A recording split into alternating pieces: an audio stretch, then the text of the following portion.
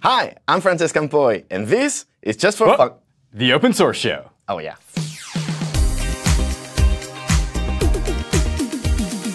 Welcome back to the Open Source Show. My name is Brandon Minnick. With me, we have a very special guest today. You've seen him talk about Go all around the world. You know him from his hit YouTube channel, Just for Funk. Francesc Campoy, I'm new to Go. I've heard of it. I know it exists. It's the cool language, and I want to learn more. But first, I'm kind of curious, where did it come from? It seems like it exploded overnight in popularity. 6 years ago, it was open sourced. And before that, it was a closed source, I guess, project internally at Google. The whole idea was rather than writing very big servers with big machines, many cores, many developers, all of that thing. So with Go, basically what they try to do is, let's remove all of the fancy things and go down to the simplest possible tool that can do the job. And that result is Go, really. I used to write C++, and I assumed that in order to write powerful things, you need a powerful language.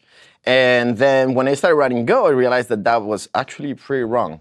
Because at the end of the day, if you have a simple tool that is effective, that works very well. And the good thing is that since the tool is so simple, it actually allows you to focus on the problem you are trying to solve rather than how you're solving it.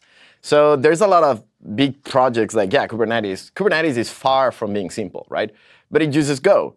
And the cool thing is that that allows people to come and have to understand the concepts of how Kubernetes works and like pods and services and all of these things, and not having to take that much time into understanding how that translates into Go. Go is simple to read. That's the whole point. I love it. Simple, yet powerful. Yeah. And so when we're talking about C++, I've written some code in C++. You have to do all this memory allocation, deallocation. There's pointers. It's crazy. Yep. So how does Go manage that powerfulness of C++, but still keep it simple? In C++, you need to do all of the things, right? In Go, you're not allowed to do any of the things. That's way simpler. You have pointers, but you cannot delete them. There's a garbage collector that does all of the things. You don't decide whether something is allocated on the heap or on the stack. You don't decide. There's many of these things that, like, as the C++ programmer or like low-level programmer, you're like, how am I going to do anything with this?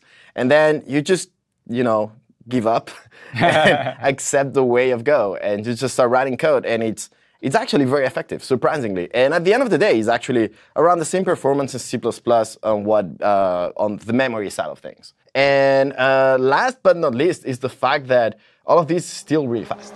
How did you get started working with Go? It sounds like it's been around for a bunch of years, and you've kind of become one of the de facto experts on it. I'd love to know how you got started. I was writing C++, and I became a C++ expert in some way. When I decided to do something new, ended up being at Google, writing C++. After a year or so, I decided to do something new, and I discovered developer relations as the thing, which I love.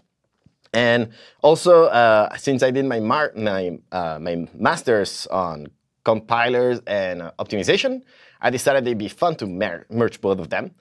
So I ended up doing developer relations for Go.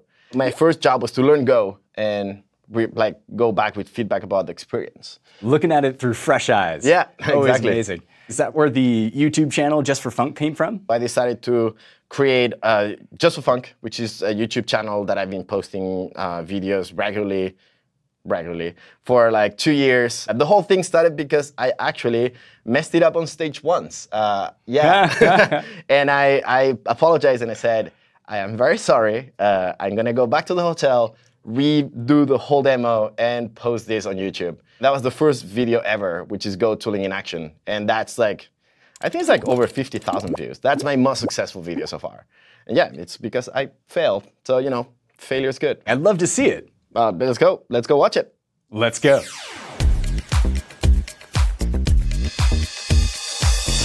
So I've shown one way of accessing the documentation for the current package, which is right here, doc. And you can do the same thing for thumped and see the documentation for that thump package. But there's better ways to do it than that. My favorite one is go doc. So if you do go doc of this package, you will get the same message. If you do go doc of thumped, you get much more than that. You will get actually the full documentation, which is pretty big, with all the different functions that appear in thumped. what if I care about a specific function? Well, I can do go doc thumped printf. And that will give me the documentation for that specific function. Another option is to run go doc, the binary, with -http and give it a port. Now when you're running this, what you're doing is actually listening on port 6060. So when I visit it, you can see that the packages we can see are all the packages in my machine. Not only the packages in the standard library, that is cool, but all the packages that I've ever downloaded. So for instance, we can find Gorilla and Gorilla Mux, which is something that I regularly use, which means that I have access to all of this documentation, even when I'm traveling around and I'm in an airplane without connectivity.